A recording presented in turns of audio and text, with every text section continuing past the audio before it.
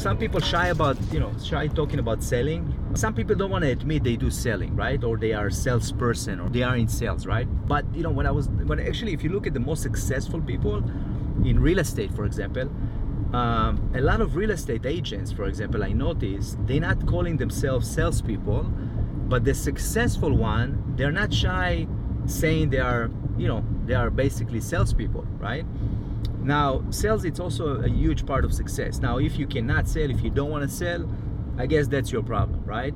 I mean, again, regardless of what you do, I mean, you can be a nice person, I guess, by providing your services, but the highest level of intelligence, right, and IQ, it's not just like, book smart or school smart. It's actually your ability to influence, right, to sell, to motivate someone to take action for the things that you want, right?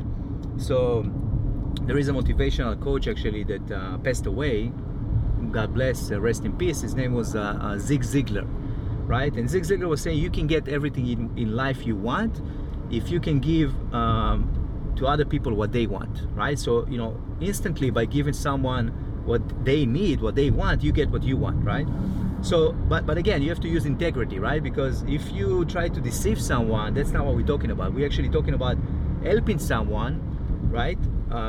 Solving somebody or a client solution, right? Or a client problem, and then instantly you meet your goals, right? Whichever your goal is, maybe it's like, to do that beautiful project, or maybe to make more money, right? Speaking about sales, I think that's important, for sure, for someone to understand the psychology behind selling, but not just for the purpose of selling someone, but to motivate someone and actually help somebody, with your services, right? So if you talk to someone and you want to provide your services and you're not a good communicator, people may get confused, but by your proposition, right? What is your offer? What is your proposition, right? So a professional salesperson, right? And that's why I wanted to call the book Born to Sell, because it's kind of like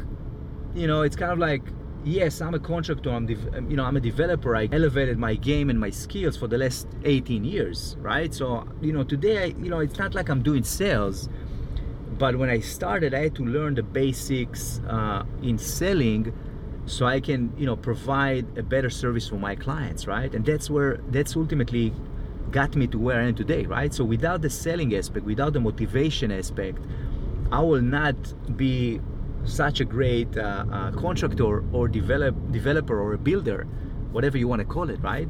I would just be a contractor.